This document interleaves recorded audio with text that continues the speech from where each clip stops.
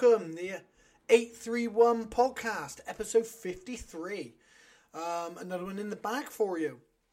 So, we're turning this over. I've got lots booked in, so I'll keep knocking these out for you. As always, sponsors, get this out of the way nice and quick. Trojan Fitness, Trojan Nutrition, forever sponsors of the podcast, as we know. Nuvik Paragliders hooked me up with an awesome X1 this season, and I'll be flying Nuvik Paragliders from now on, which I'm over the moon about. I've been on them for years, and I am really pleased to be on a Nuvik Paraglider. EJ Hair Clinic, Emma hooked me up with micropigmentation. She asked for somebody who she could work on, who had a bit of a following, could promote her. I was able to do that, but not that I need to. She's gone on to do amazing things and continues to do so. But so go over and give her a look. EJ Hair Clinic on all social medias. Ridgeway Family Fitness, the home of Olympians MMA. Without Steve Ridgeway and Ridgeway Fitness, we would not have Olympians MMA. So thank you to him. And I'm open for more and more sponsors of the podcast. Financially, not financially. Well, we can always figure something out. It doesn't have to be a financial agreement, but it's nice to be able to help people, give people a shout out, and also to have them support us.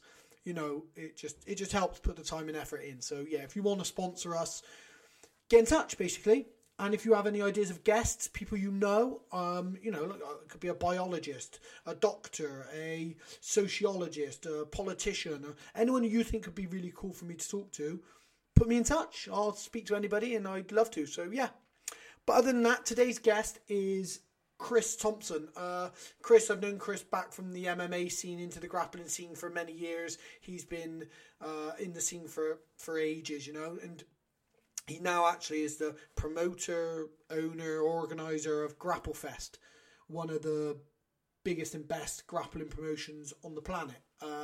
And he's just come off some big surgeries and stuff as well. Being a grappler and being able to talk about those things has been awesome. And we spoke. I like the way that he conducts himself within the sport, but also as a person. So I thought it'd be really good to talk to, and of course he was. So I really enjoyed this one, and I'm sure you will too.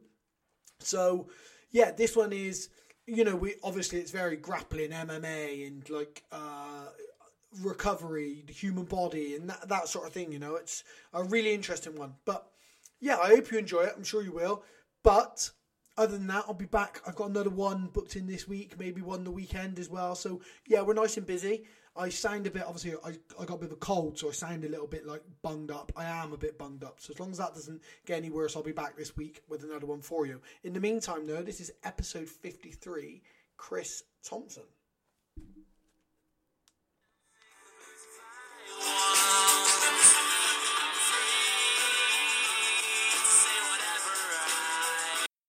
Should be in. Chris, thank you very much for joining me.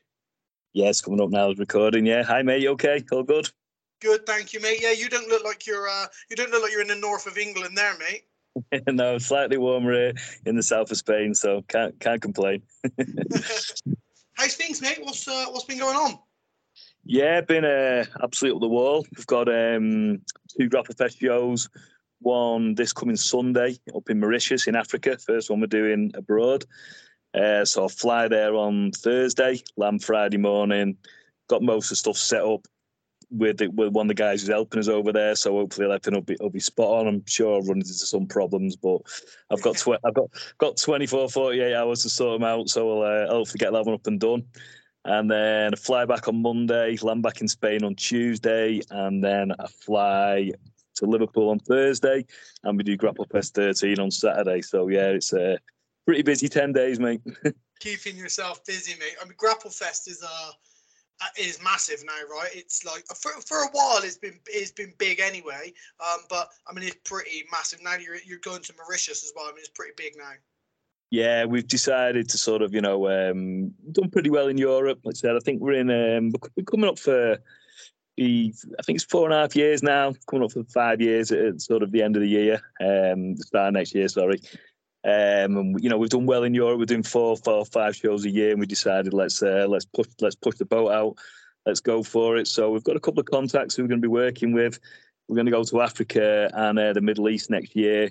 Hopefully, we're looking at say we've got this one in Mauritius, which sort of came off. Got that one going, and then we're looking at Zimbabwe, hopefully, and Dubai in the first quarter of next year, as well as Liverpool as well. Going to keep the 4 shows in Liverpool going, and then it's going to be 3 in Africa and 3 in the Middle East, we think. So 10 shows a year, so it's going to be a full-time job, basically, now. Wow, man! How did it come about? I mean, obviously we're going to talk about like your history, where you came from and stuff. But how did you like make the decision? Like, oh, I'm going to invest my time and the effort into putting a show on. Originally, it was just sort of me and Darren, my coach. We were sort of there's loads of shows about, loads of tournaments and stuff, and everyone was still just doing the IBJJF rules and and just normal tournaments that everyone was doing. And we were like, it's not really what we do, because our grappling was always for MMA, and I did loads of IBJJF comps and tournaments and things like that, and did these call them super fights and whatever they're called, all sorts of different rule sets, isn't there? And I was just sort of like, well, it's not really what we do. I mean, at the end of the day, the goal should be submission, shouldn't it?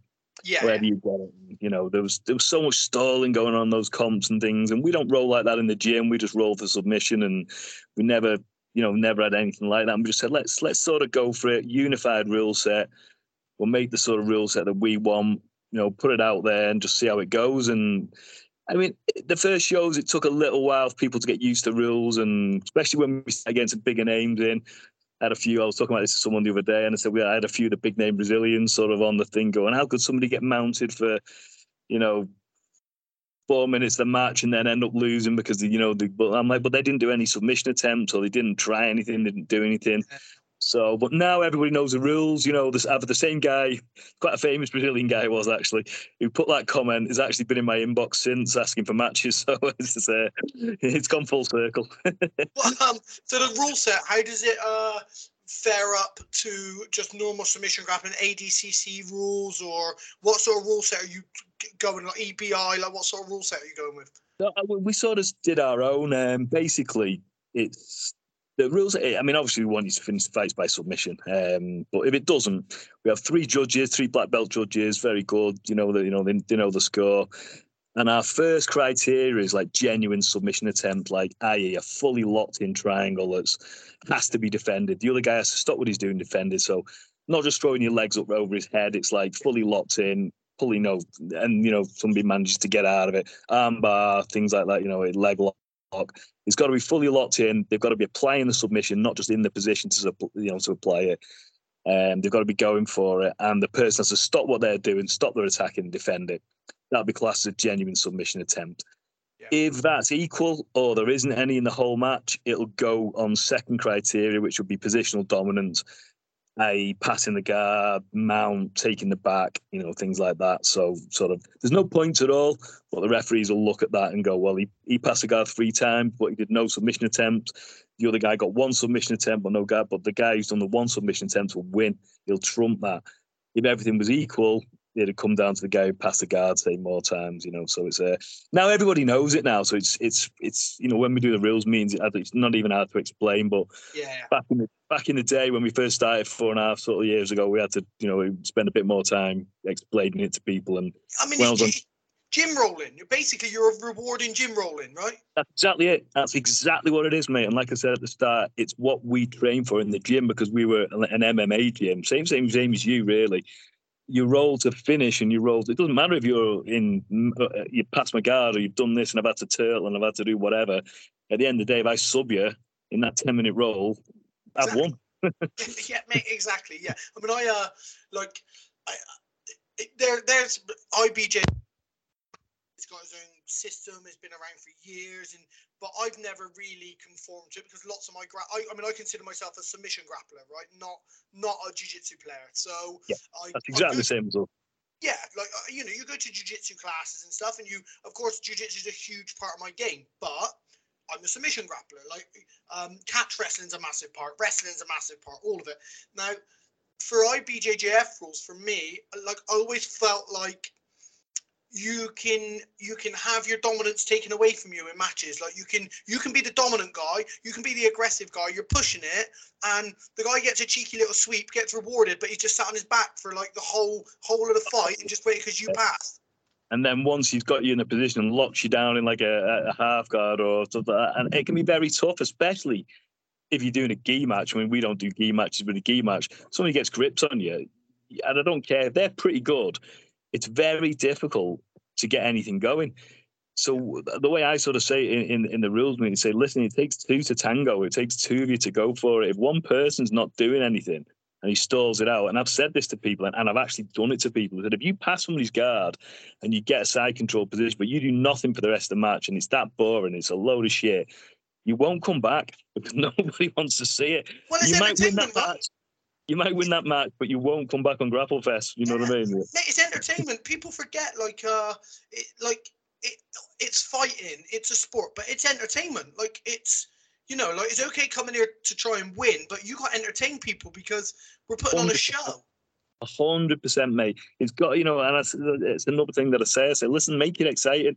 I say it at the end and sort of laugh, you know, and say, come on, Grapplefest, a party, let's go out there. And I do actually say to people as well, if you put on a belter show, but you get caught, you know, because you're both going for it and you get caught in a submission, 8 minutes into the match, you know, there's only a couple of minutes, 9 minutes into the match, 30, we've had it happen to a guy, 30 seconds, and he was probably going to win, and he got caught.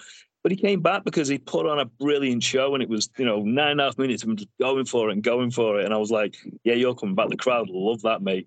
And we've had people who've eked out a 10-minute decision, done nothing. And I'm just like, I'm not going to bring you back because, you know, it was just, you can see, I can tell through the commentary that the crowd's getting bored, you know, and you can see. Yeah, exactly.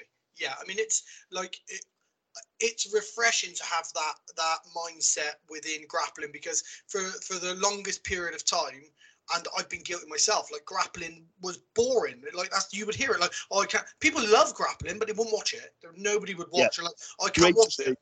Great to do, tough to be a spectator sport, wasn't it? You know, but I think, like you say, things of the ADCC rising, like the EBI, things like that, they start to change it, and, you know, especially I'm not a fan of the term no-gi, but it's a popular term. I you know, try and use submission grappling myself. Because, you know, let's face it, the gi's only been around 100, 200 years, whatever it is, isn't it? Submission grappling has been going on forever, hasn't it? You know, probably the earlier, wrestling's one of the earliest sports known to man, isn't it? Yeah, I think it's grappling's mixed martial arts, the way that I look at it. I think, like, I'm a mixed martial artist. Obviously, you know, I've had 25 professional MMA fights. I've been fighting MMA since 2002. I'm an MMA fighter for all intents and purposes. So I think of my grappling like I think my MMA. So I can't be a jiu-jitsu player unless I'm entering a jiu-jitsu tournament, which would be IBJJF or similar. It's because 100% it is, yeah. Yeah, I'm known for having a good wrestling and a good top game. That's sort of what I'm known for. But then if you put me on my back, I've been doing jiu-jitsu long enough that my jiu-jitsu comes into play. Or I train with Eric and my catch wrestling's really good. So you get all these little bits, and I consider my ground fighting to be mixed. It's like a mixed martial arts of grappling. It's a hybrid. You should be a hybrid grappler. Take the best bits from all the sports, you know, from judo, from catch wrestling, from BJJ, you know, from submission, put them all together, and that's the game these days that people are playing, isn't it? You know, and that's what we're looking for. I mean, there's the judo throws, isn't there? That if you do them in submission grappling, you're going to get your back taken because they throw them that far. They roll through, don't they, and show the back.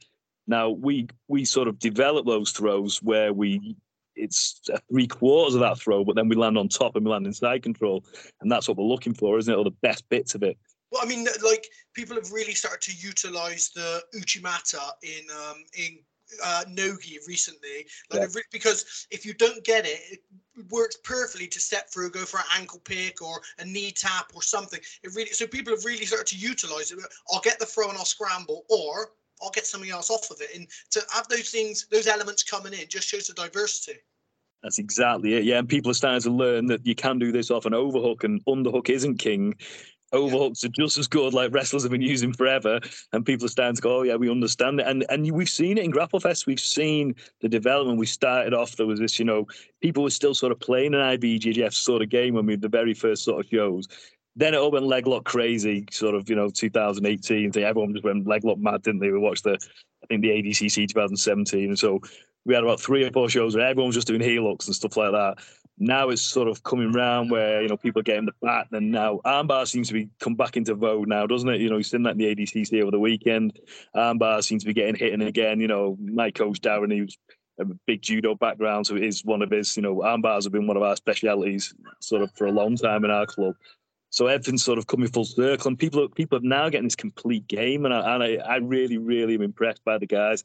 People come through at blue belt level now, and what they know compared to what I knew sort of, 15, 16, 18 years ago when I was blue belt, whatever, is just crazy. You know what I mean? It's what they knew, because we only knew the basics, didn't we? You know it yourself. You were there. Yeah. Same time, it was real basic shit, but you got good at it and you got really tough. And people say my defense is really good, my arm bars, things are really. I've never been a bit of a triangle guy. It's never been my sort of thing. And short and stocky doesn't suit me. But passing guard, arm bars, kimuras, double wrist locks, all this sort of stuff. Got really, really good at them, and I can still do them now on good level people. But the wealth of knowledge that the other guys have got, sweeps and submissions and different guards they use and things like that, it's crazy. Stuff that I just never even learned, I mean, the amount of guys who, blue belt and purple belt level, who they sit and they go straight to reverse de la Hiva and they're going straight to X, or they're inverting, and I'm thinking, and it's partially because, I'm sure you'll admit as well, partially because of my ignorance. So I was like, no, you get on fucking top and you smash and you get past, you get like a head and arm, or you get do you know what I mean? You get something dominant, and then you see these guys, they're coming in, and before they've even got a really well-established Kimura, they can invert and they can sit to X guards, I've got it. We've got 21-year-old purple belts in the gym who are giving me hell now, you know what I mean? You're like, oh, God. Just simply because you can't, like you just said, you can't get that dominant position on them before they've made a move. Or if you do, your defense has to become really good. I mean, look, when you're experienced, you've sort of seen every position, haven't you? But, I'm the same. It's, I like to smash, pass, get past them, attack the body and attack the legs as well from those sort of positions. It's, it's just been well-rounded, but they've got some of these crazy guards, and like you said, I think my inverting days are over anyway. I've just recently had some more back surgery, so I think that's done now. So I'm just going to lie on people, I think, for the rest of my days. Mate, like, one of my big motivations for speaking to you, obviously, like, because the history and stuff, in Grapplefest, but you're a bit further on the evolutionary chain than I am, but the injury side of things, like, I mean, I'm bashed up, like, I got a scoliosis of the spine, permanent brachial nerve impingement on the left arm, and so I'm pretty bashed up. My neck's really bad, and but I see the surgeries you have, and I see you say it all the time to people about how you wish you'd listen to your body more. I wish you'd warmed up and cooled down, and I say to all my students, especially the MMA guys, I tell them all about, stop getting punched in the face so much. You don't need to be sparring as hard. You're not taking enough time working on stuff that's going to help your body. No, have a break, dude. But then I fucking ignore it myself. Like, I'm nearly 40 years old and I ignore it. Yeah, I'm 48, mate. And, it was just, we used to do sparring 3 times a week. And it was harder than any of the fights we had. We just absolutely leveraged each other. People were getting dropped, knocked out, I've come home with concussion a few times, and I'm laughing about it, but it's not really what you want, is it? And like you say, I'm great at giving advice, at giving people advice, terrible at taking it. Well, the thing is, mate, we never had us. Like, so we say this all the time, like, Paul Reed and I speak a lot, and we're like, me, Paul Reed and Ronnie Mann, we're like, we built our own MMA. There was no MMA coaches. We had people, so we'd be regularly sparring. Someone would get dropped in the gym, and they'd sit out around and they'd come back in or something. And it was because we didn't have a clue. Now that we do, and we're trying to pass it on, and you try and tell people, like, listen, don't follow our example. Like, learn from us. Like. It's good fun at the same time, isn't it? You go away feeling a bit tough. I mean, in like 2007, I think it was. All right, I went to America with James Thompson. He was training for his fight with Giant Silva, but at the same time, Jeff Monson was training. Yeah, so Jeff Monson was training for Peter Pano at the same time. So, I went over with them because I had a fight coming up. So Jeff Monson's a strange character, right? So he'd ring us at like 1 a.m. He'd ring us, I want to train. So we'd go to Dan Lambert's house. It'd be me, James, Dan Lambert, and Jeff Monson. So I'd be these guys. They're massive. And then, even then, those were, although the roles were hard, it was easier than coming back and sparring with people in my own gym, because there was no ego trying to prove a point. There was no, I've got wobbled, but I'm going to carry on. It was just big guys. It was horrible. I mean, it was really fucking horrible rolling, but it was, do you know what I mean? There was no, like, ego was out of it. And I see your posts, and I think the message you're putting out there, you know, about fucking take your time, like don't push through injuries, you know. I'm trying to sort of educate people. I try and say it, you know, when I'm coaching the gym, and I say, listen, you know, do as I say, not as I do, sort of thing. It's like, you know, I've had 5 surgeries in the last 2 years, but none of these are new injuries. Well, only one of those is a new injury.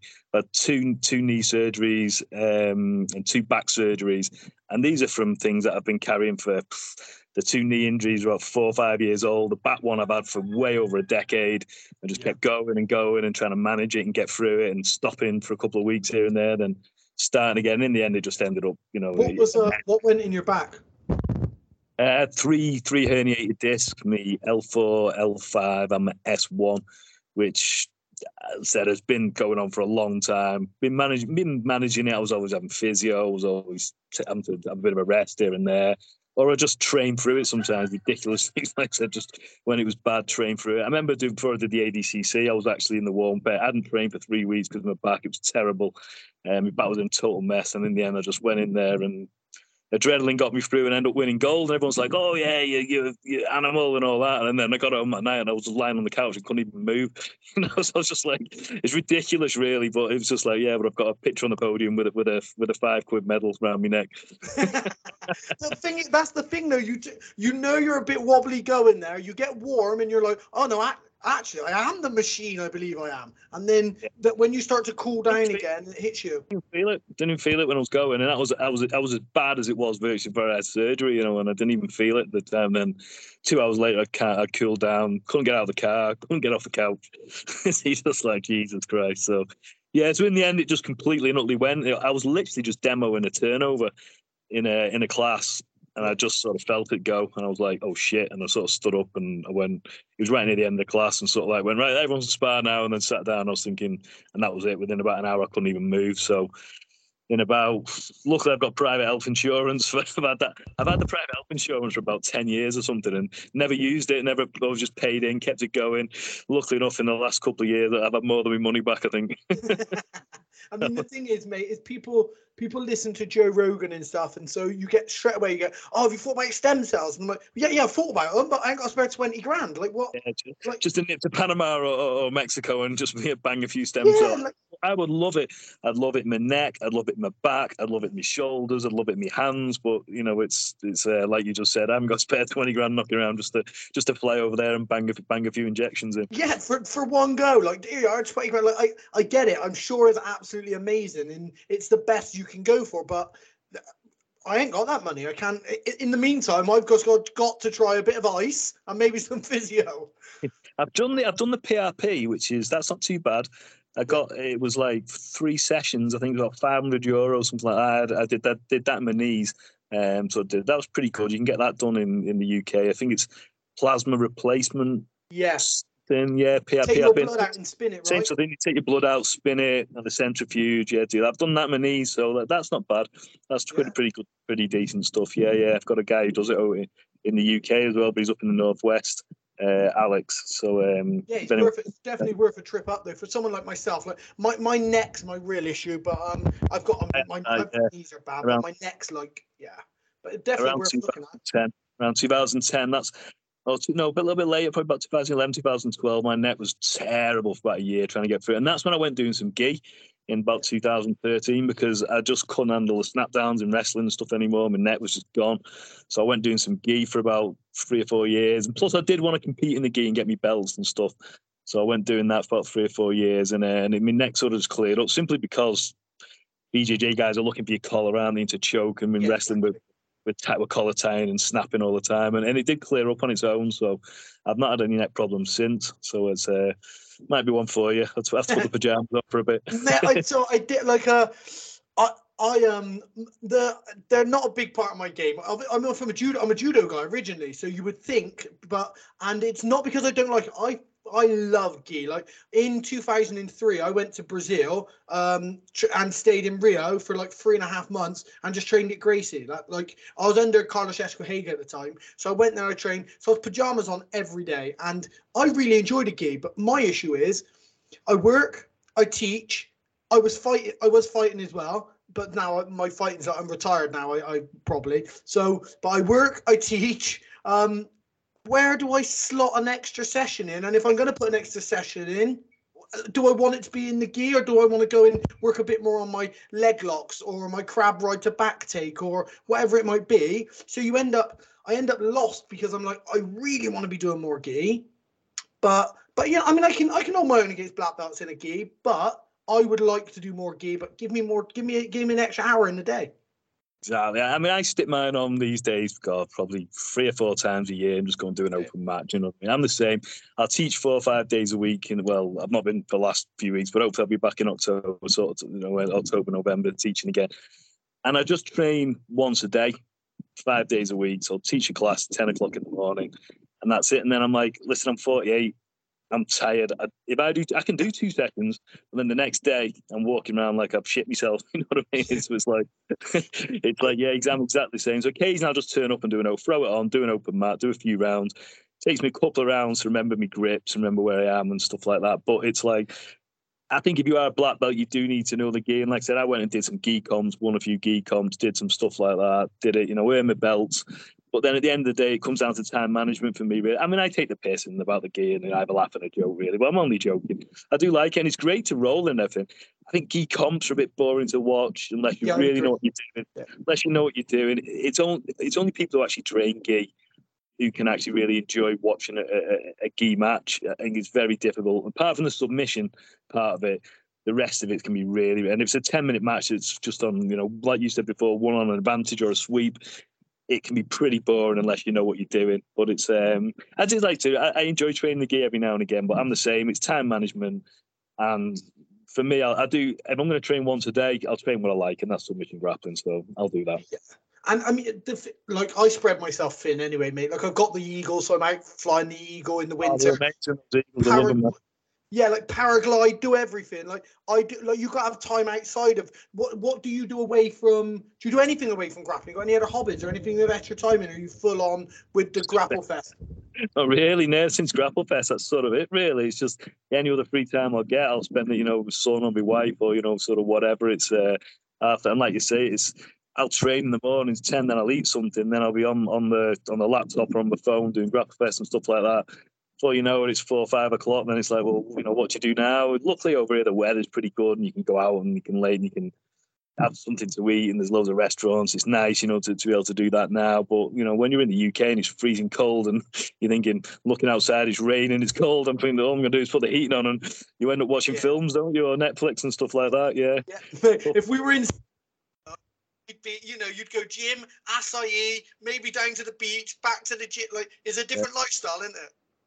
That's basically what I try to do. Yeah, like I said, when I came over, I sold my gym up, sold my security sort of company that I was doing, sold those, and thought, yeah, this week, be able to do okay off Grapplefest. I'll teach once a day, 5 day, bit of pocket money that'll pay shopping bills and stuff like that. And then over it, and then 6 months later, the world exploded and COVID turned up, and I was like, oh shit. So grappling was one of the major things to go, because it's one of the things where we're stuck right in each other's faces, sweating all over each other. So we did manage to pull one Grapplefest show off. We did one under all the restrictions of COVID rules, but I didn't like it. We did it in the gym. It was quiet. Everyone had to be wearing, the masks, and apart from the competitors, we had to do it under all these strict guidelines and these strict rules, and there was no crowd, there's no nothing. The fights were brilliant. The fights were really good, and everyone was well up for them and stuff like that. And they're all, they look good when they're on Flow Grappling, but we used to Grapplefest like a big party. We always say it's like the darts, not the snooker. We have a party. Everyone's having a beer. It's rowdy. It's noisy. People are hanging over the banners. It's and I love that. I love the fact we've created that atmosphere. And we did this show in like a stone cold silence, and you could hear commentating, and it was just, I just didn't like it at all. Yeah, I mean that's what I really like about Grapplefest is I really like your mentality, I ain't got no fucking reason to blow smoke out your ass if I didn't mean it. Like, I like your mentality in that, like, this is a fucking show, come on, let's fucking, and you're open about that, and you're like, look, come here to perform. And like, I really like that. I just think that it don't matter how big a name you are, it doesn't matter, just come here and perform. If you're a massive name and you come here to be lazy to win on Grapplefest, and then you don't, well, you're not going to come back. I'm not going to ask you back, so I ain't got to worry about coming back. I really like that. And I think the big names have actually, sometimes I've had a couple of them say to me, goes, it was like when you said all that stuff in the rules, I mean, it took the pressure off a little bit. They were like, yeah, let's just have a match. Let's just go for it. And, and I said, just put on an exciting match and you're coming back. And then, the bigger names, not just the guys who are, purple belts and brown belts and things like that, even the black belts. It's like, listen, anyone, I'm talking about anyone, put a show on and you're coming back and the crowd love it and they appreciate it. And the guys who do come, sorry, just got a wasp flying at me. The guys who do come out, the bigger names, they've appreciated it. And a couple of them have said to me, when you actually said that, it was like, yeah, this is, a bit of pressure off me to perform. I don't have to be super tight. And I think they sort of get it. I've also seen a couple of big names as well, sort of like, a little bit white and shit themselves a little bit when they've seen the crowd hanging, the crowd's noisy and it's right on top of you. And they're used to doing the IBGF comms where it's 12 mats and no one's really watching you, are they? They're just concentrating their own match. And it's Liverpool, right? It's right in the town centre, mate, in a big nightclub, back in the town centre. It's crazy, honestly. It's there's people going crazy. When the Americans come, they're just like, what the fuck? They just can't get their heads around it. Well, Liverpool's a fan town, right? So, like your football club, both of them, they're really committed, really, they're a town that gets, a city that gets behind everything that they do. So, to have in the centre of Liverpool, rowdy people in a club, everything's on top of you. I bet these guys are a bit shocked. Honestly, I mean, we did one show, and I just got the dates a little bit mixed up, and it ended up on Champions League final day, and it was when Liverpool played Tottenham as well. So we had to start the show early, so before the game, because I think the game kicked off at because you do it a little bit later, don't you, than the Champions League. I think it's about 8 or 9 o'clock. Well, normally we finish about that sort of time, so we had to start it a little bit earlier, get it going. And the town centre, mate, you'd never seen anything like it. It was just, luckily enough, we booked the hotels months before, the dates and stuff. And they didn't know they were getting in the comp then, but it was just madness and people. I think it was when it might have been the first time we had the Rutulo twins over. And they were just like, is it like this all the time? And I was all like, oh, yeah, it's crazy. And people love it. They love it. And they love going out afterwards. They love the party. And like I said, we get them hotels sort of bang in the town centre and the clubs in the town centre. You can walk there and it's all pedestrianised, you know what I mean? So it's, it's real good party atmosphere. And the crowd are well up for it, We start at 4 o'clock and it goes on to about 9. It's like 4 to 5 hour show. So by the end, people have had a few drinks and it gets rowdy and noisy. And you've just seen fighting. It's it gets blood going a bit. It's just brilliant.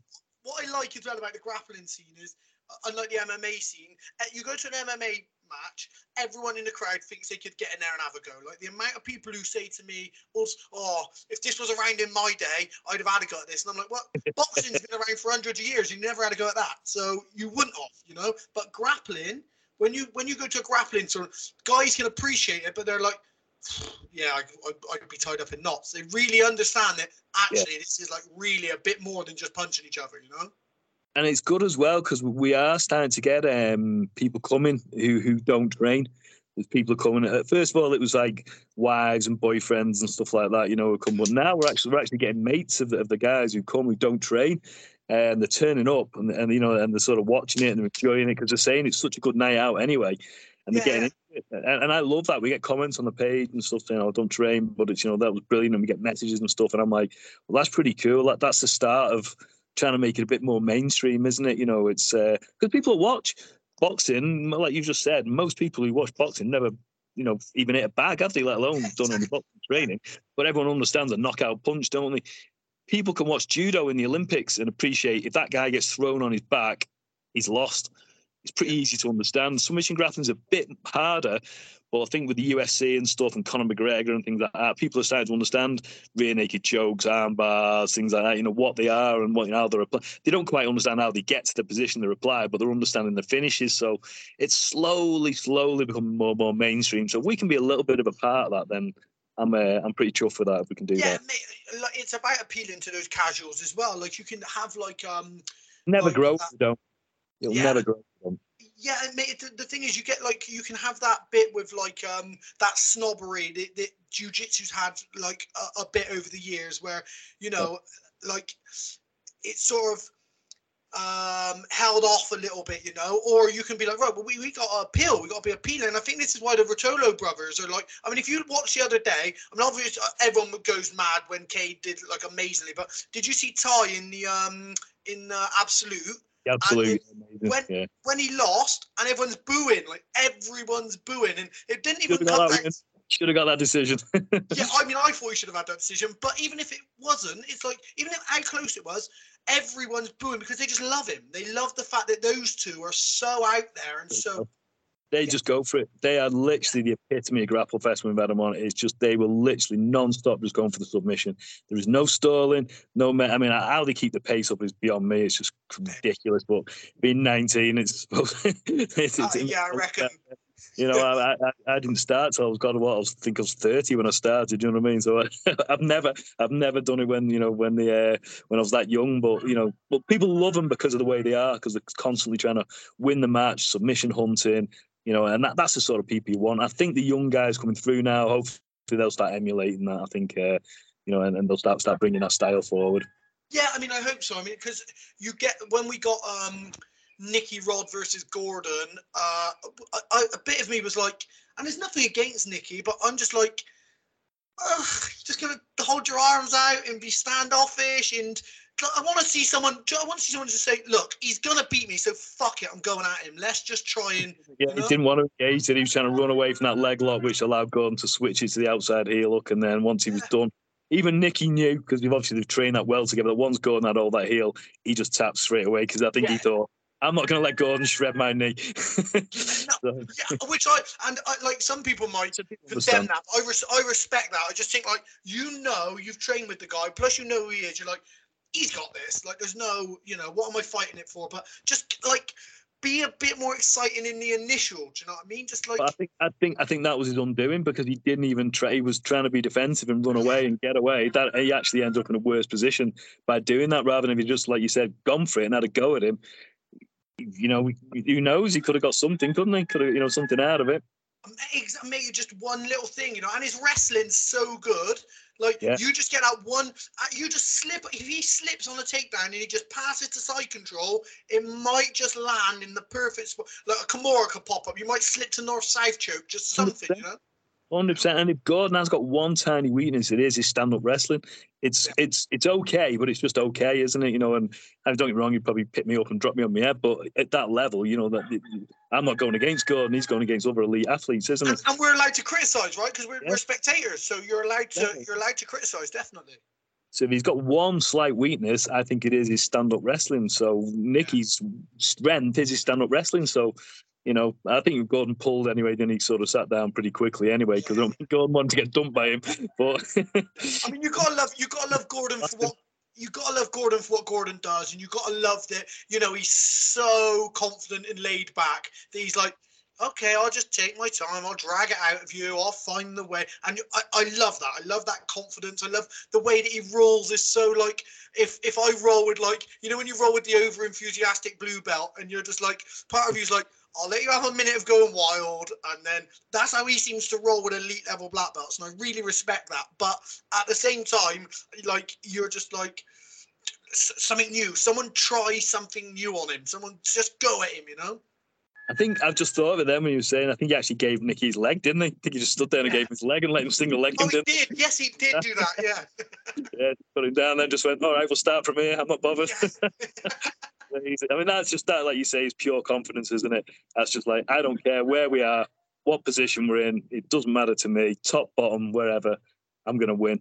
And he's so far ahead of everyone else. It's like crazy. It's a perfect example of like, Nicky Rod is a wrestler who's now learnt a bit of some submissions, and then you get like other guys who are like elite level jiu-jitsu players, and then you get like, who I guess you could say Galvao is a bit that, but then you got Gordon, who's a submission grappler, and that's the difference. It's like, well, wherever we'll go, wherever you want to go, we'll go. If you want me to be in Turtle, well, I'm pretty sure he'd have said to Felipe, look, we'll start. I'll put your 10 grand in. I'll start in Turtle, because he's confident.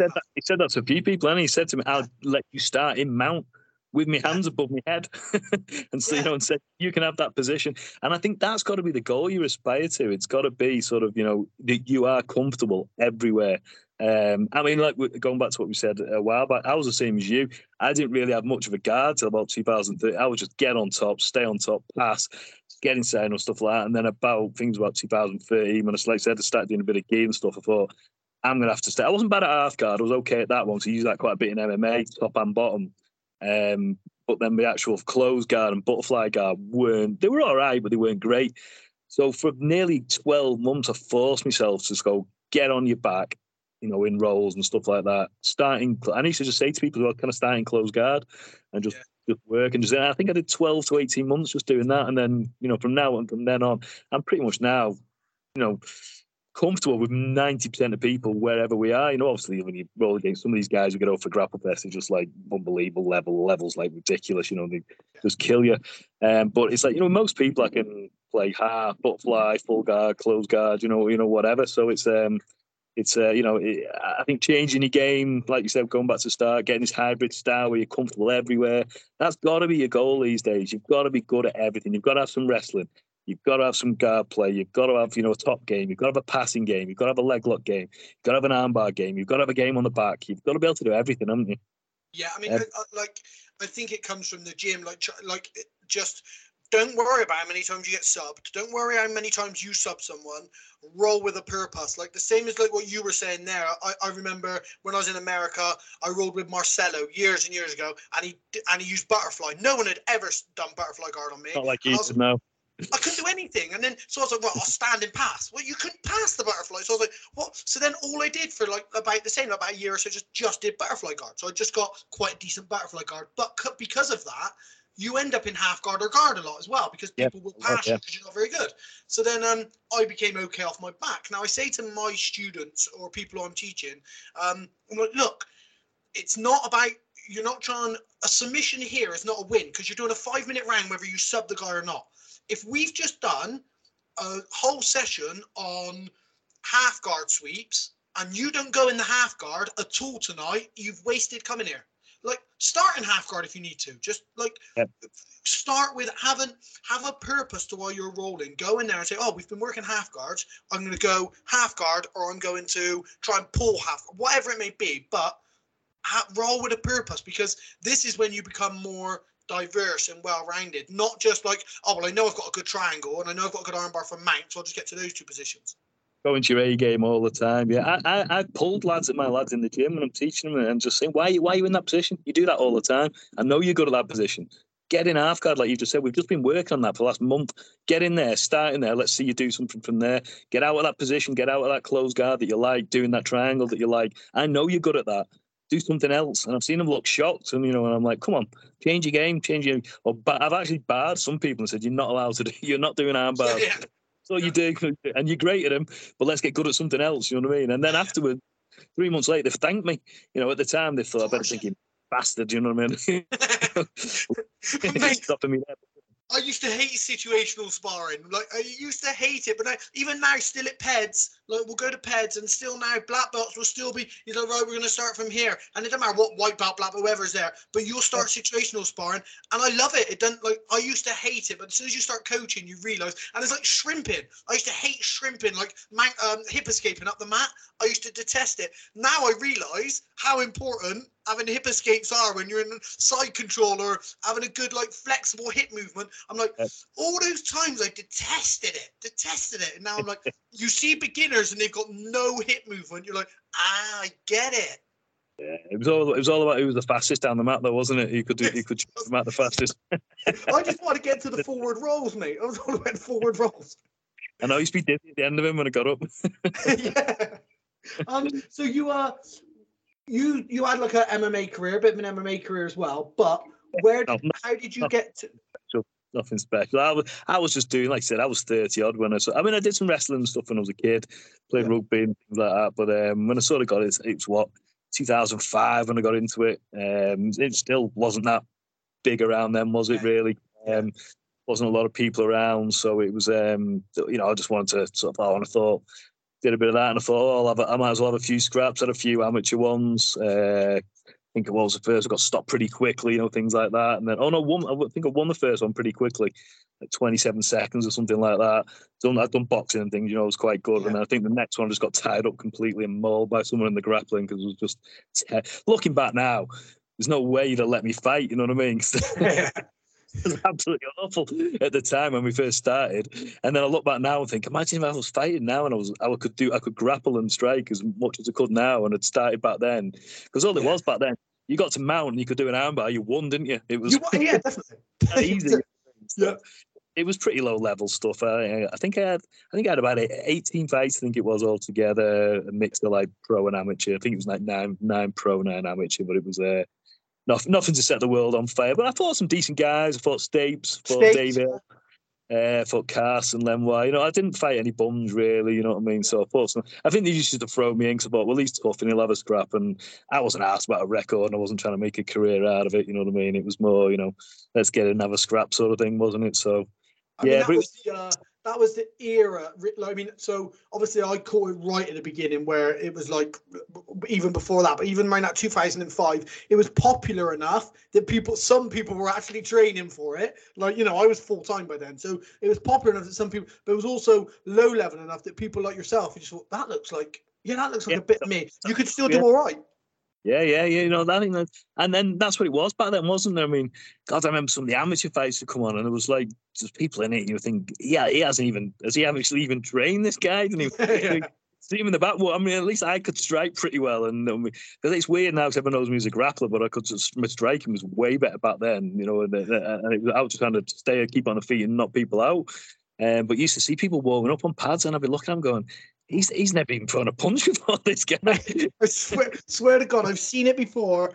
I've seen somebody holding pads for theirself to warm up. Like one hand, they've got a pad on one hand and they're punching it and moving around and moving the pad and punching. And like, I'm Reedy might have been fighting, or one of us was fighting. And like, we're watching like, what the fuck? Like, you you're still getting out these independent guys. I see these independent guys, no coaches. And I look at them and I think, you'd have probably beat me in 2002. I've seen him in the crowd back then as well, having a pint before it and stuff. And you're like, Paul Jenkins would like walk to the front, chuck his towel to someone, and just get someone to corner him. Those were the days. Brilliant, Paul Jenkins, though, wasn't he? Well, what made you pursue combat sports? Maybe growing up and stuff, like as a kid. Like I always I had every Jean-Claude Van Damme video. Always up for a fight. Like if the school played rugby and there was going to be a tussle, I went because there was a tussle. I had no interest in rugby. I was like, there'll be a tussle here. If somebody said, that's the hardest kiddie from that school, I'd be like, I hope he starts then. I mean, I was just a bit I'd never go out looking for trouble, and I was never a bully, but I was as soon as there was a fight, I was never someone who'd be like, I don't know about that. I was always like there, I think that was pretty much our era, wasn't it, back then? Grew up, Rambo, all that sort of stuff, all those things. We all did a bit of boxing. I said I played rugby. We played at our school and stuff, and I played pretty decent level, played my county and played for the sort of the area and stuff like that. So I was into that. And then we used to go to football as well, and there was back then there was always a few kickoffs back then, wasn't there? And it was all that sort of thing, and then I was about 30, and I wasn't really doing it. I was playing 5-a-side a couple of times a week, going to the gym, lifting weights. I was actually living in Spain then for a little bit at the time, and I was looking in this back room, and they were like rolling around on the floor, and I'd watched the UFC and stuff, a few times. I think with like Freeman was in it back then, and I don't think the Ultimate Fighter had started back then. I think that sort of really got me into that, like 2006, wasn't it? I think. Yeah. So it was before that, and I was looking at them going, that's that stuff they do, that wrestling, that's the stuff they do in the UFC. So I just stuck my head in and said, what time do you train? They were like, I think it was like Monday, Wednesday, Friday, whatever. And I went, all right, I'll come in next week. And went in next week and just got obliterated. And I was like, I think it was sink or swim back then, wasn't it? And I was just like, yeah, man, I love that. That was awesome. And then there was loads then, wasn't there, who just got battered and never came back, did they? And, exactly, yeah. And I always say to people, it's literally in the gym, the only submission I can ever remember is the first one I got.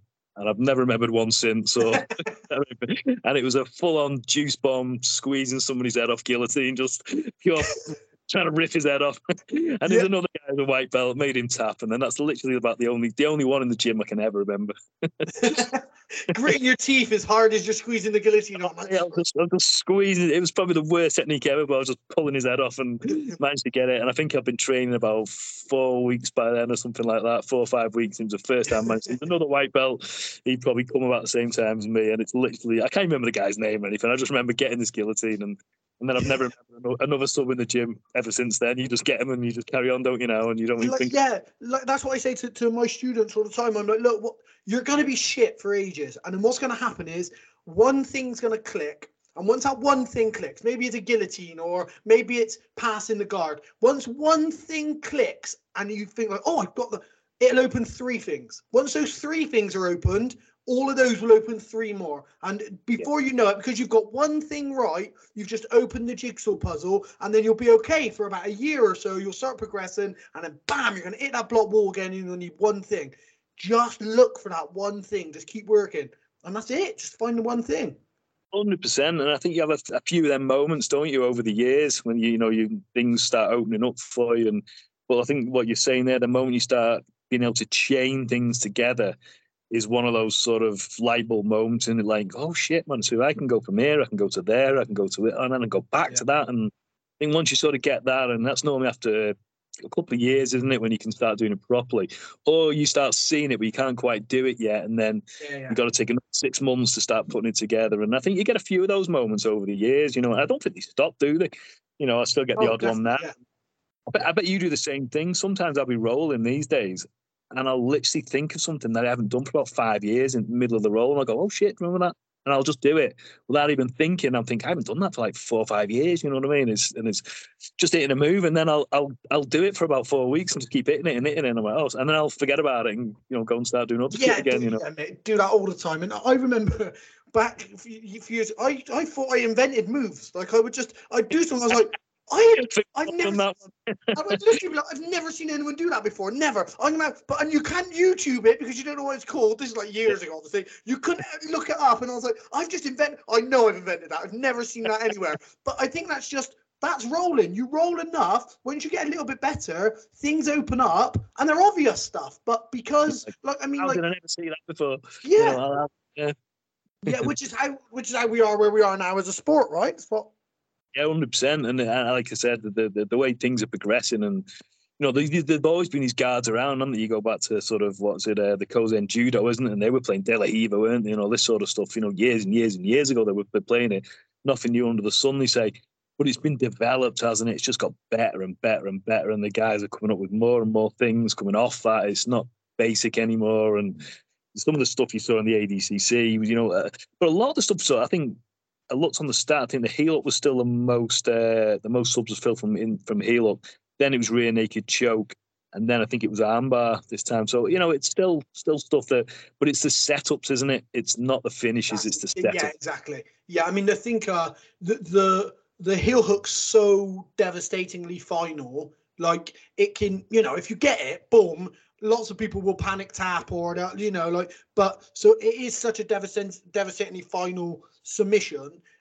It's great to go for, but of course it's risky, and but lots of people now, you see them sit down, start looking for those leg entries, and you're going for like sitting there, but you don't see a lot of the Eddie Bravo stuff, the 10th Planet stuff. Like, I mean, there was talks of like rubber guard and things like that. So it's died off a little bit, hasn't it? In the 10th Planet guys, they went heavy on the legs, didn't they?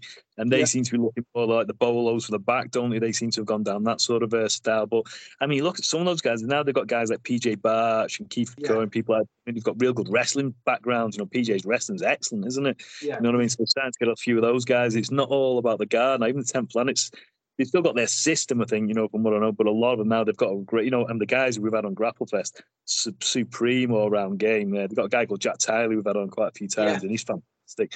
He's really, really good. I think he's had a couple of injury problems sort of start this year, but he's sort of getting through them now. I think next year he could be a big push. He's looks really tasty. Yeah, there's when I was at LA, I messaged Eddie. I was like, "Oh, look, I'm here. I want to come train." But he's like, "Okay, tonight warm-ups are Mary Jane to this to that," and I was like, "What the fuck?" I was like, just going to have to turn up. I even YouTubed it, and I was like, I'm just going to have to fucking turn up. And then I went in, I seen him, and I was like, look, I'm an MMA guy. I'm a submission grappler. He's like, yeah, dude. He said, I send out anybody who's coming. I let them know what the deal is. He said, but just get warm, jump in with people, and you roll with people, and you realize that once you get like a bit more traditional game, the 10th Planet stuff works and is really good, but a lot of them will get drawn out of it and back into the traditional stuff because it's stood the test of time, right? So I mean, I spent a week training with Eddie, so I know exactly what you're talking about. And he's far out as well. Some of his classes as well. Anyway, he starts talking, and then he just goes off on a blast for an hour, doesn't he? And you're like, I was standing there looking at me missus a couple of times, going, "Is this happening? Are we still stood here 40 minutes later?" And he's talking about cold, and we haven't even sparred yet. I was. Yeah, we'd warmed up and going cold, like you said. But yeah, and then once we got going, once we got rolling stuff, once you can sort of negate rubber guard, which and things, and just keeping your hands off the mat, basically, isn't it? With rubber guard, just keep your hands off the mat and keep it on them. You can sort of hopefully negate principles. Like it is basic principles of jiu-jitsu or grappling, really. I mean, but I was shocked when Ferguson fought Oliveira. I was shocked that he couldn't get out of the mount. I was like. But he didn't even go for that basic step over mount escape, step over the foot, clear the knee. And I was watching and I'm like, it's so, and it made me think of a lot of 10th Planet guys. Like, you're so good and you're so loose with your darces and your triangles. But the basic there, I mean, it's so, okay, Charles Oliveira's elbowing you in the face. I get it, but. Can negate a lot of it, can it? When you know. If you're getting punched or if you hip escape too much, you're getting your back taken and getting choked, aren't you? There's nothing worse than getting put belly down and getting punched in MMA. That's like the worst positions in the world. there is that, but I do think that in a lot of high level pro MMA at the moment, mount escapes are like seems to be like a forgotten art in a lot of them. I watch it a lot, and I'm like, man, these guys are like really stuck there holding people down and stuff, you know? Well, I mean, I don't know whether it's me, but I sort of think that the old thing. Oh, I do UFC. Instead of like we all laugh and joke and say, no, we do MMA. But I think UFC has got its own style. If you look at it compared to a lot more of MMA, it definitely is. They all sort of say it, and I've had the conversation with Mark Goddard and sort of had a joke with him and that, and I'm like, they definitely stand them up fast. The groundwork and cage work, there's nowhere near as much of it than you see in other organizations. Well, as much as there was a few years ago in the UFC as well. The UFC, there used to be quite a bit, didn't it? About the last 5 years, a lot of it has just become kickboxing fights in 4 rounds gloves, and they're circling around, they're doing this. And I've joked with Mark, and I've said, mate, when they're doing that, will you just please lie him down? You're always standing him up, just lie him down with it. They're doing my head in. If there's no action for a minute, it should be right. You're starting with your back on the fence, and then we'll split you. Lie him down, and he just tells me to shut up. And but I'm like, but it's got its own style, and I also think the pressure they're under as well to win in the UFC, they don't take the risks that they do in other organizations as well. So when people say this, oh, I do UFC, I'm sort of like, I actually think there is something in that, if you're a high level guy, because I think UFC and what you see in other MMA organizations, I think the style's slightly different. I mean, people might not agree with me, but I definitely don't think they let the ground game or the cage. We do loads of cage work at ASW. It's like guys that was one of Darren's specialities. Stuff against the cage, putting people against the cage, tying them up, putting them down, putting them on the floor. It's an art, isn't it? It's an art form, like yourself, yeah. And down the cage for anyone in the minute, it's pretty much just split up straight away, isn't it? It's just back to striking in the middle, and I have a designated cage grappling night. So Tuesday night is my wall work night because wall work's massive. Like even being able to hold someone on the wall and punch them without them getting off the wall, like you have to teach people that. It's not one of those things that you can just learn. Or what happens is people end up holding people on the wall and nothing happens, and you get separated. Yeah. And then you do need standing up. But I mean, getting up itself is an art form, isn't it? Getting up off the bottom when you're squashed against, again the corner. And let's face it, the cage hurts, doesn't it? If you get in your face pushed in the cage, they're not nice, are they? I don't think people realise it's like hard wire and it's sticking in your face. And I know. Someone's giving you little chopping shots in the side of your face. It's horrible, isn't it? Yeah. You want it. And even on your elbows, when you're getting taken down, your elbows great against it. I hate it now. Sometimes I say, the mat's fun. Say, oh, do you want to go and grapple in the cage? And I'm like, no, I'm all right, mate. I'll stay on the mat. isn't there? We got a padded wall for a reason. Yeah, I've done enough for that, mate. I'm quite happy on this nice comfy mat here. So what are you doing competing wise yourself now, mate? Do you think you're done with all the injuries and stuff? I really don't know. I had plans, I was sort of doing okay, and then I've had all these surgeries, and then there was coming up, and then they've got the European ADCCs, which are starting to do the Masters in now and stuff. That's coming up in November, but I think I'm going to struggle this year. My doctor give me the okay to go back in about 3 weeks now, but it's going to have to be light anyway just to get going. So, I mean, my back's also, you know how your body feels, don't you? You've got I feel strong in the gym. I'm lifting now. I'm doing everything now. I feel good. And like I said, the hernias and the disc thing's been sorted. What I've been left with is some pretty nasty nerve damage from when it crushed the nerves. And I've got some like horrendous sciatica in me, like in me glute and my hamstring and into my calf, and wakes me up in the night throbbing still. And like I said, my back's fixed. When I'm in the gym and I'm warm, I feel great. But then, a couple of hours later, I'll start getting this nerve damage. And I like I said, I want to try and get on the mats and get back coaching. That's my first goal. Just get back on the mats, get enjoying myself again, see how we feel. And then they have the Masters divisions now. I'm sort of, so I can have a play around of those. But it's going to be next year. I'll take a look and see how I feel. But I'd like to compete again because I do love competing. It's great, and I still get that buzz from it. But it's whether in reality now, whether it happens, it doesn't. But if I'm just going to coach the rest of my days and enjoy 5, 6, 7 rounds a day on the mats for the lads, then I'm quite happy to do that. I enjoy it. I love it. There's no better form of exercise than me, really. And I've got that from being in the gym and lifting weights and stuff. I'm doing 4, 5, 6 days, a week, and trying to have one day off in between, then go back and stuff. And I'm like, geez, how's people coming in and do this every day? Oh, yeah. I normally lift twice a week and I enjoy it. My 2 lifting sessions a week, I'm like, that's great because I'll do 4 or 5 grappling sessions in between. Yeah. Doing it every day, I'm like, oh shit, man, I'm getting bored here. Obviously with my MMA career, probably I'm 39, and my MMA career, I say probably over, just because if I get offered a fight in Japan or Australia, I'm going. Just because I cornered at Pride, but I never got to fight Japan. Do you know what I mean? So cornering in Pride was a massive experience. I'd love to go fight there. And Australia, so cool. Yeah, it was amazing. So I think if I got offered the right thing, but grappling wise now, don't get me wrong, mate, I haven't really got a lot of interest to go to a local leisure centre where it's somebody's World Cup and they're going there to pull your leg off for a roll. But a 10-minute sub only on Grapplefest, 100% I'll train like a professional MMA fighter and I'll come and I'll roll, So that's what I'm looking at now. We can arrange that then. We can arrange that. That's no worries. There we go. We get that. That's me, because I'm still. If I'm going to do something now, it'll be like the Euros no gi, the World no gi, the ADCC Euros. I'm not going to do I did. The last one I did was a local comp over here, the Andalusia thing.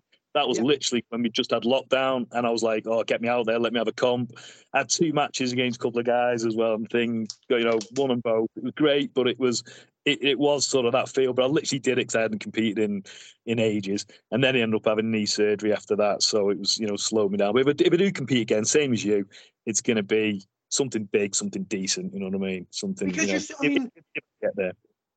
Exactly like me, I guess, and this is why Reedy went on fighting for as long as he did. It's just you're still the athlete in your head. You're still I love going to the gym and I love doing cardio so hard that it makes water come up to the back of my mouth and my teeth sting. I love that, but there's got to be a reason for me to do it. And I love training. I've got a title fight coming up, and when I grapple, it's not for me to say. You sound like a prick when you talk about yourself grappling, but when I grapple intensely. I love to roll full on. I want to not to hurt each other, but I like it to be intense and roll with a purpose.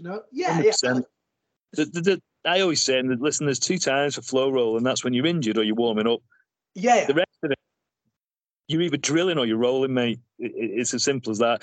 You shouldn't be. And I tell people off in the gym, I go, why, you're rolling like that? And I get, if you're injured, fine, I get it, come in. That's what I'm going to do the first few times I go back. I'm just going to pick a few lighter people. Luckily, my missus is pretty good, so I can train with her. You know what I mean? She's pretty light, and I can have a mess and see how I feel, see what positions I can. I don't know what I can and can't do yet. Whether, I might come back and go, oh, nothing hurts, it's great. Or I might come back and go, oh, shit, I can't do that anymore. I'll have to do something. I'm gonna have to take. So when you're injured, fine, and when you're warming up, the first you want to do 1-2 rounds, so it's an open mat and you haven't drilled before, you haven't got anything going. But the rest of the time, you should be rolling, and you see these. Oh, don't roll to win all the time. Now, there's a difference between rolling to win and being a dickhead. There's a massive difference between that, isn't there? And there's also the difference between putting yourself, if you're the more experienced guy, putting yourself in a bad spot, letting the blue belt take you back, letting him have that, and then you working out of that and getting out of it. But I'm going to work out of it. And see, I like to I always say to when I do that, I let the blue belt sort of take me back, but I don't just say, I'll start my back. I'll let him pass me guard, turtle, and let him take me back, because then they think they've genuinely taken me back properly.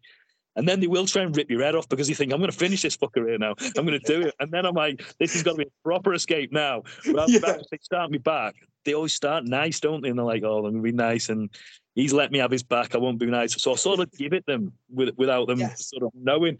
And then they will just try and rip your head off.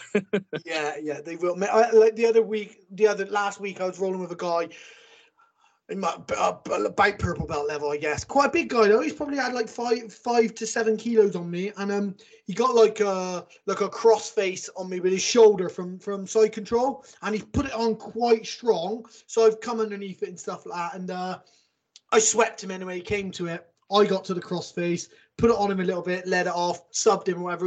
At the end, he goes, "Oh, he didn't mind me putting the cross." I was like, "Look, I'll be honest with you.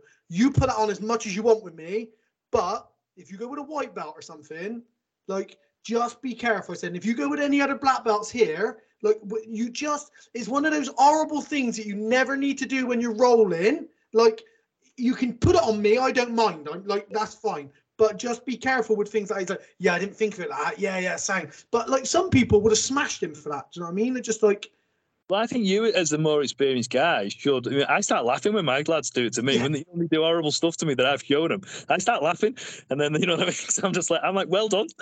yeah. That's the point of being a coach. Is like when they start doing my shit to me, and it's they're like doing stuff like that, and a horrible crossface, or they've got my power Nelson, half Nelson, or they're turning me over with something like that. I start laughing. I'm going, well done, lad, brilliant. Do you know what I mean? So, or if you're going for a rear naked, my guy yesterday, someone's fighting for a rear naked. I'm like, face bar him. If you're not going to get, he's like, oh, I don't want to do that. I'm like, right, so what are you going to do? Stay there for 15 minutes now, just holding on under his neck and not get a choke? I was like, I've taught him how to defend a choke. You can't get it. I was like, bring your arm out. You got to lift the chin up somehow. Do you know what I mean? Like, somehow, yeah, exactly. Don't break his teeth or anything, but make it uncomfortable.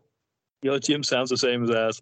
Yeah, I keep meaning, like, when I'm up your way, I'll come up for when you're back. I'll come up and I'll have a day up there, because I'm up around that sort of way. I've got a lot of friends in Liverpool, and when I'm up flying the Eagle, I go to Lincolnshire and up that way. So it's nothing so when I'm up that way, I'll pop in. Maybe a pleasure to come up and have a. At the moment, the AW, the lads are all there because we're sharing. We're in the Four Corners gym now, and K-Bon are in there as well now, so it's shared with them.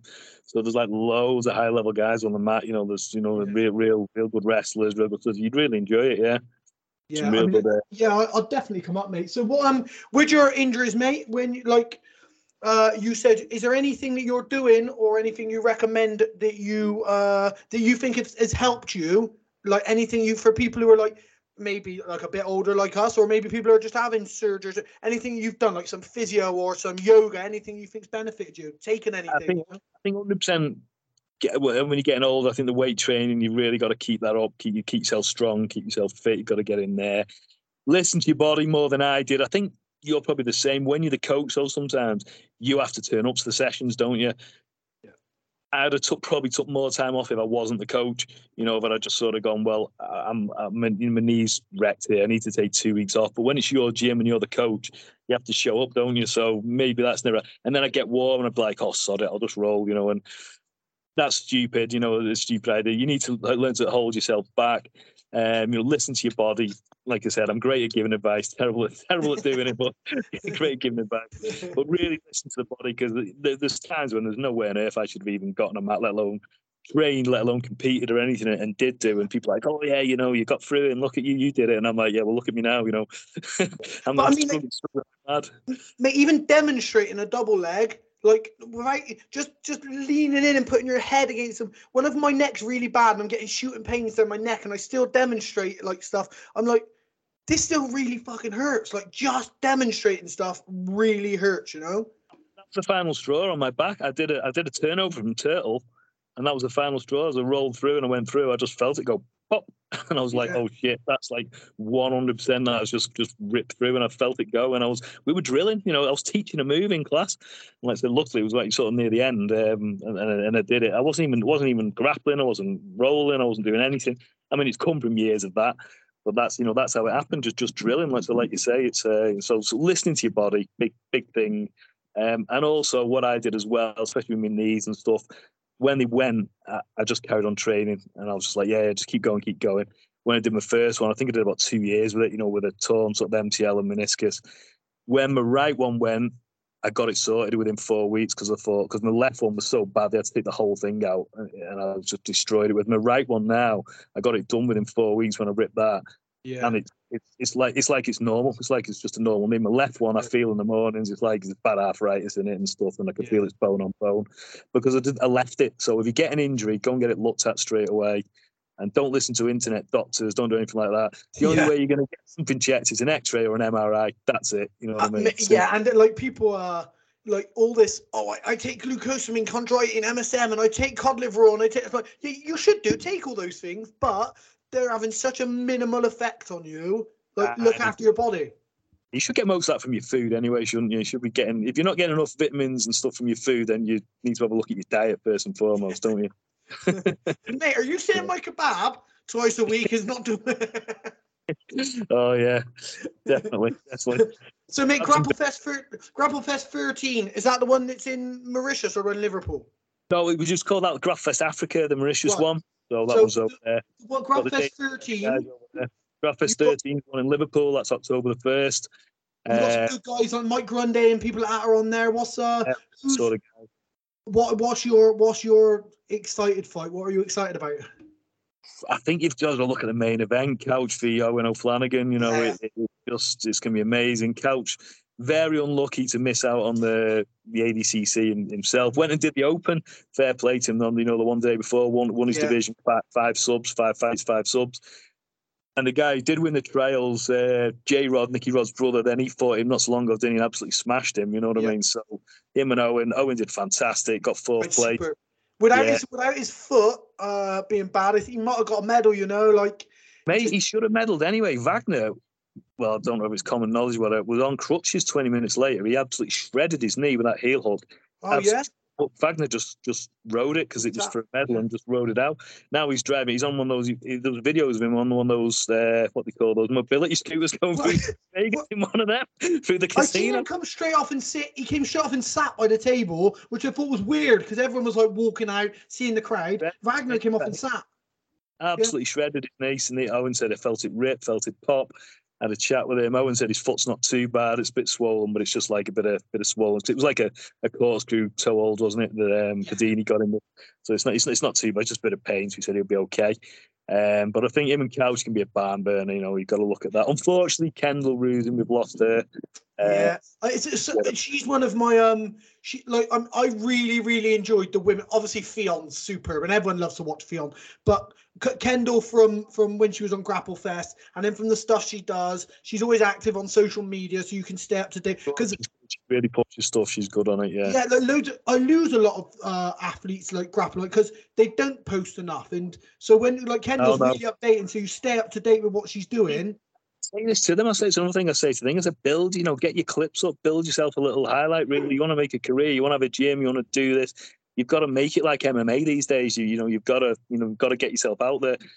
People still look at this whole George St. Pierre as this humble guy, and I'm like that. And I said, listen, the days of that are sort of over, really. You need to. He was only humble, but he was humble with multi-millions pounds worth of promotion behind him, promoting him. Exactly. It's all right when you're that guy, isn't it? Yeah. Look, be humble when your face is on banners on the Vegas Strip. I'll be humble then, but until then, promote yourself. Until then, yes, get yourself, because he did, used to. So it's get yourself out there. But go back to Kendall. She's great. But I'm literally working, trying to work on getting another opponent in from Magdalena. I think I might sort something. I can't say because it's not signed. So I can't give you an exclusive, unfortunately. But it's I'm working on it behind the scenes. So as soon as I do, I'll get that released. And then it's packed. The whole card's packed. There's just match after match after match. What you're good at as well is you have a lot of you regularly have blue belts and stuff on, don't you? Low level guys. start them off, which I'm pretty proud of. We go and we do the contender series with the blue belts. We have them on. A couple of guys who they're now black belts now, who are under me. They had their own AW Liverpool after I left, and I sort of sold up. They set their own place up, took a lot of my ex students on, and so they run the contender series for me, Kevin, John, and we'll basically get 16 or 8 of a certain weight category. They'll fight it out. So we'll have 2-3 fights on the day, and then we'll do the final on Grapplefest. So that's pretty good. So we'll give them a chance. And the whole kind of, the things, we've got people like Matty Holmes, who are fighting on it. He started off on the prelims card. When we first ever started, he was a purple belt and stuff like that. Now he's fighting international guys from America and Canada and stuff like that on the main card. And that was always the plan, to build people up. And I say this to blue belts, say, listen, hopefully in 5-6 years, that'll be you on the main card. You could be fighting some of these guys from America. So get your head down, build yourself a profile, win some matches, be exciting, and we'll build you up. So we've got no discrimination, even though they're white belts, even though they're blue belts. You know what I mean? Give them a bit of stick for being blue belts. But I mean, some of them these days, I can't say much. I've never said anything. I used to always give blue belts loads of shit with them. When I got Cade and Ty over when they were 16 years old and wrecked me, and I was like, well, I'm gonna have to shut up on that one now as well, aren't I? Mate, there's no shame in that, though, right? I mean, they were renowned for wrecking everywhere they went. So I'm like 90 key. They were like 70 key. Then I'm thinking, I've got 20 kilos on them. They're still kids. I'll be able to squash them a bit. I'll be able to stop them next. They're spinning around me and then on me back. I was like, oh, fuck's sake. That's it now. I'm done. Mate, yeah, helicopter arm bars and stuff aren't your game, are they, mate? To be fair. Oh, so it's hilarious. Oh, you want to see them spar together, though. And I thought, we went in the gym, I think it was on a Friday. So I just want to get sweat on going. And them two will just say, we'll just stick together, to get warm or sit down. And I look round 20 minutes later and they're killing each other, absolutely beating the shit out of each other. But they know each other so well, do you know what I mean? They just don't get injured. So that's all they do. And they did about 45 minutes straight just rolling with each other's styles. Like, you two are crazy. But that's where they are now. They're 3 years later. We win in ADCCs, all submissions. Ty's smashing it in the absolutes, as you say. I think we both thought he should have got the Merigelli match, got him in the final. So it's amazing. Those two kids are amazing, mate. Yeah, they are absolutely amazing. I think as well, what's superb is we're seeing an evolution. So like Galvao and Cyborg, passing the torch. There's a new game coming through.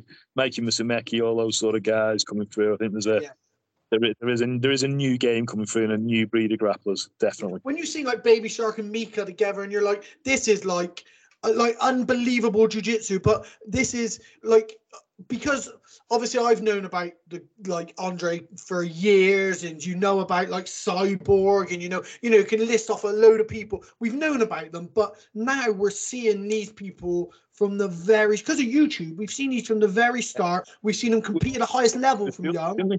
We saw the Rutulos when they were kids, when they were 6 years old, didn't we, and stuff like that. We all saw them, and now it's 13 years later. We've been those guys who've been in it for a while. We've watched them grow up, haven't we?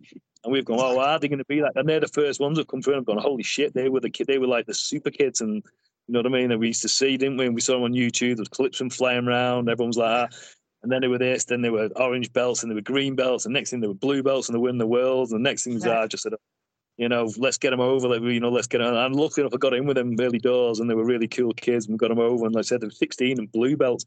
I think they've just turned. I think we had them on the November, and then I think the birthday's sort of either the end of the year or the start of the year, and they turned 17. I think Galbar gave them a purple belt, but they were fighting black belts already and winning.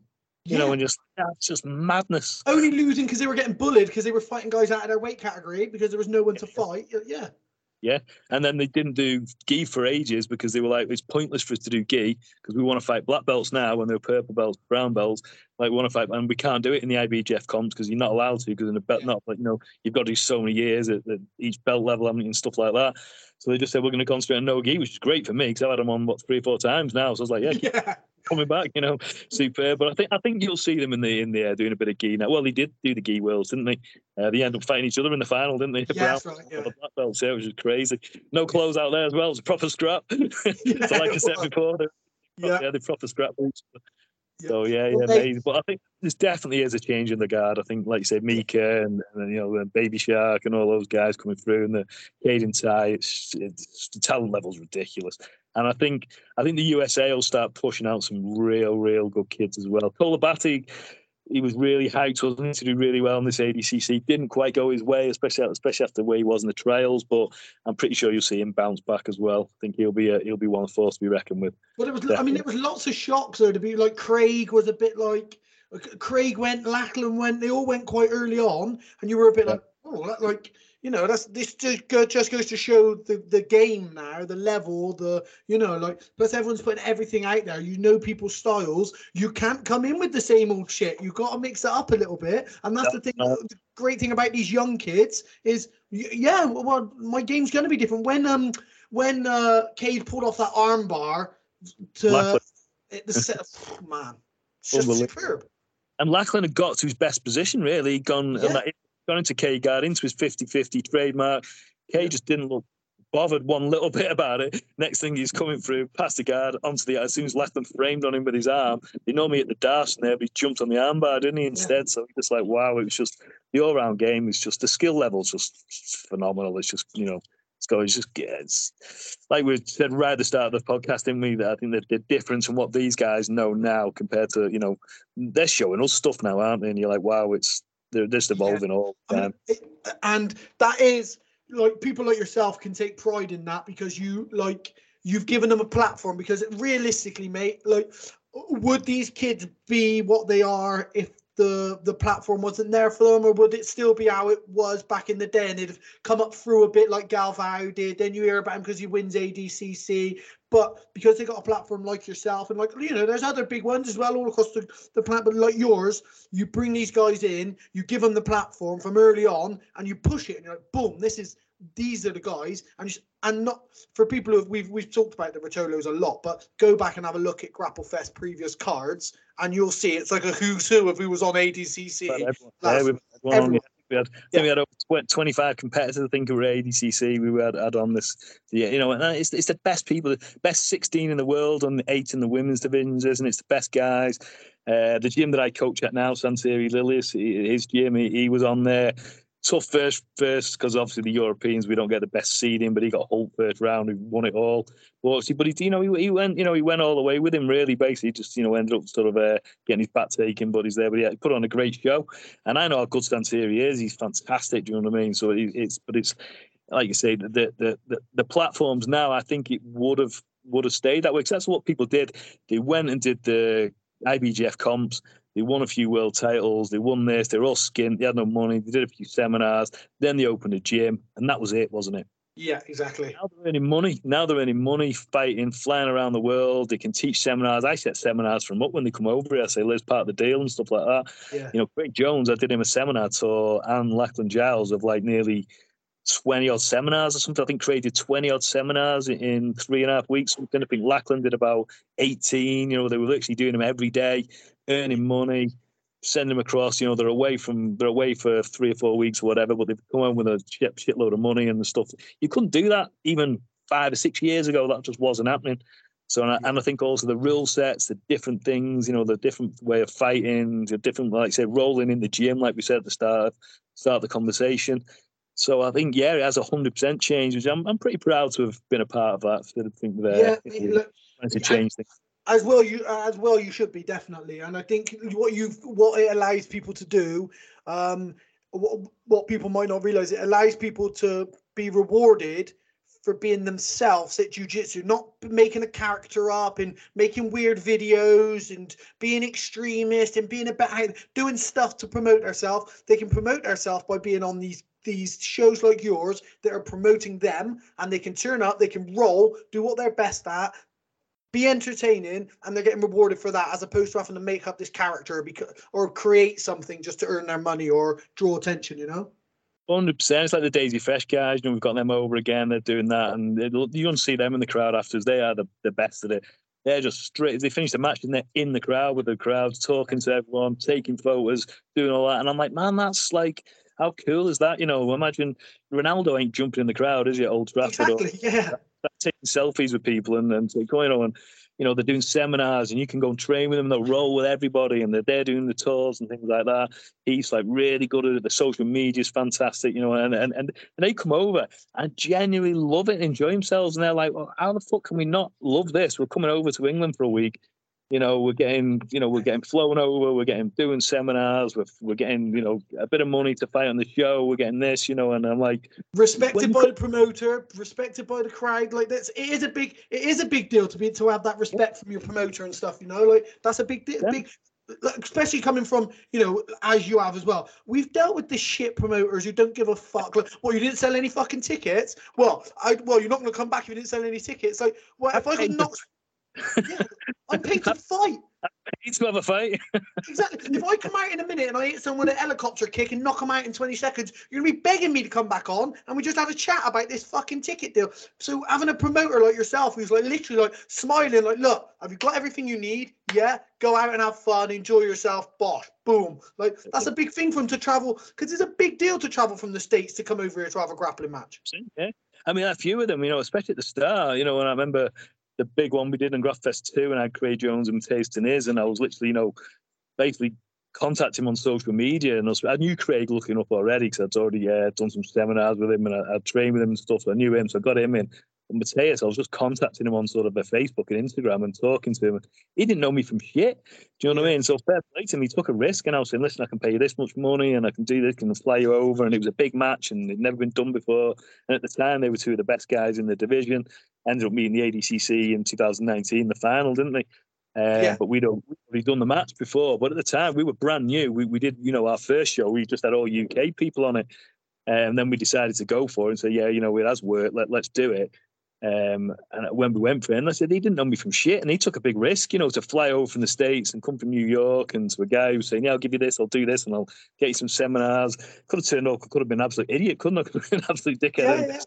Mess the whole thing up. So fair play to him. He took a chance on me, and the chances are you would have been, because most of the scene, that's the scene, right? That's the fight. And people can say, oh, it's just grappling. It's the fight scene. Generally, it's the fight scene. Like, grappling is part of the fight scene. And what you've had a lot of MMA promotions were promoted by people who were just trying to be promoters and make a few quid. Now, once grappling starts getting bigger, back in the day, I remember. Yeah.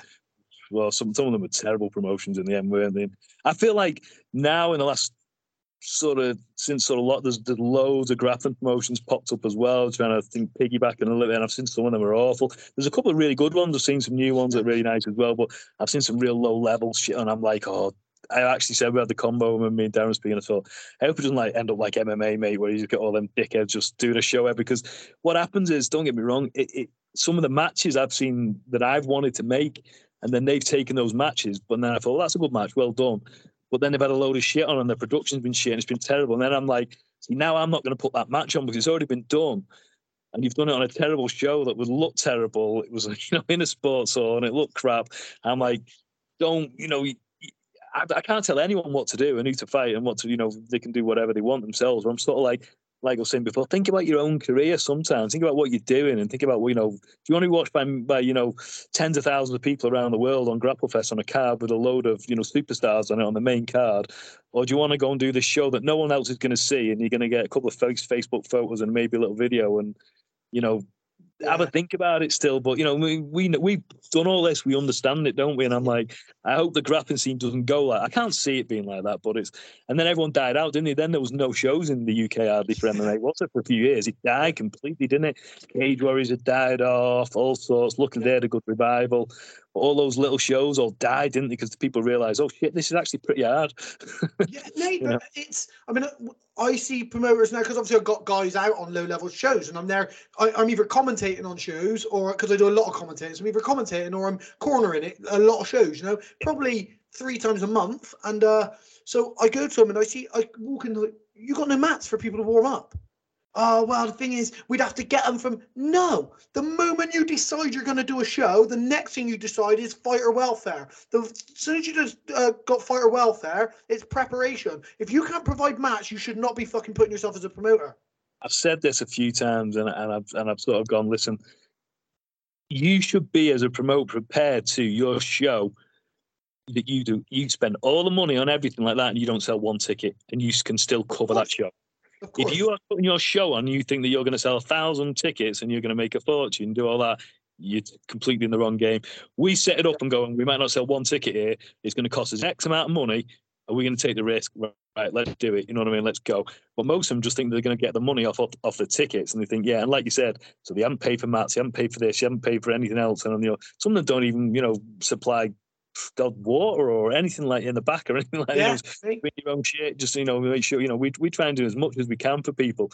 But it's like you should be prepared to not sell one ticket and take the whole thing on you if it doesn't go right. If it's a fuck up, it's up to you. If you don't do that, then you shouldn't be in the business. Yeah, people like, offer me 500 quid to fight main event on a show. I'm like, look, this is the deal. If your show was really good and the card was really good, you could have got me for free. Because it's not about the money. When I first started fighting, there was no fucking money. So it's not about the money. But because you're saying to me, I can get anyone to fight for 350 quid, you got to go and do that then. Because I'm not going to be the only decent name on a shit card.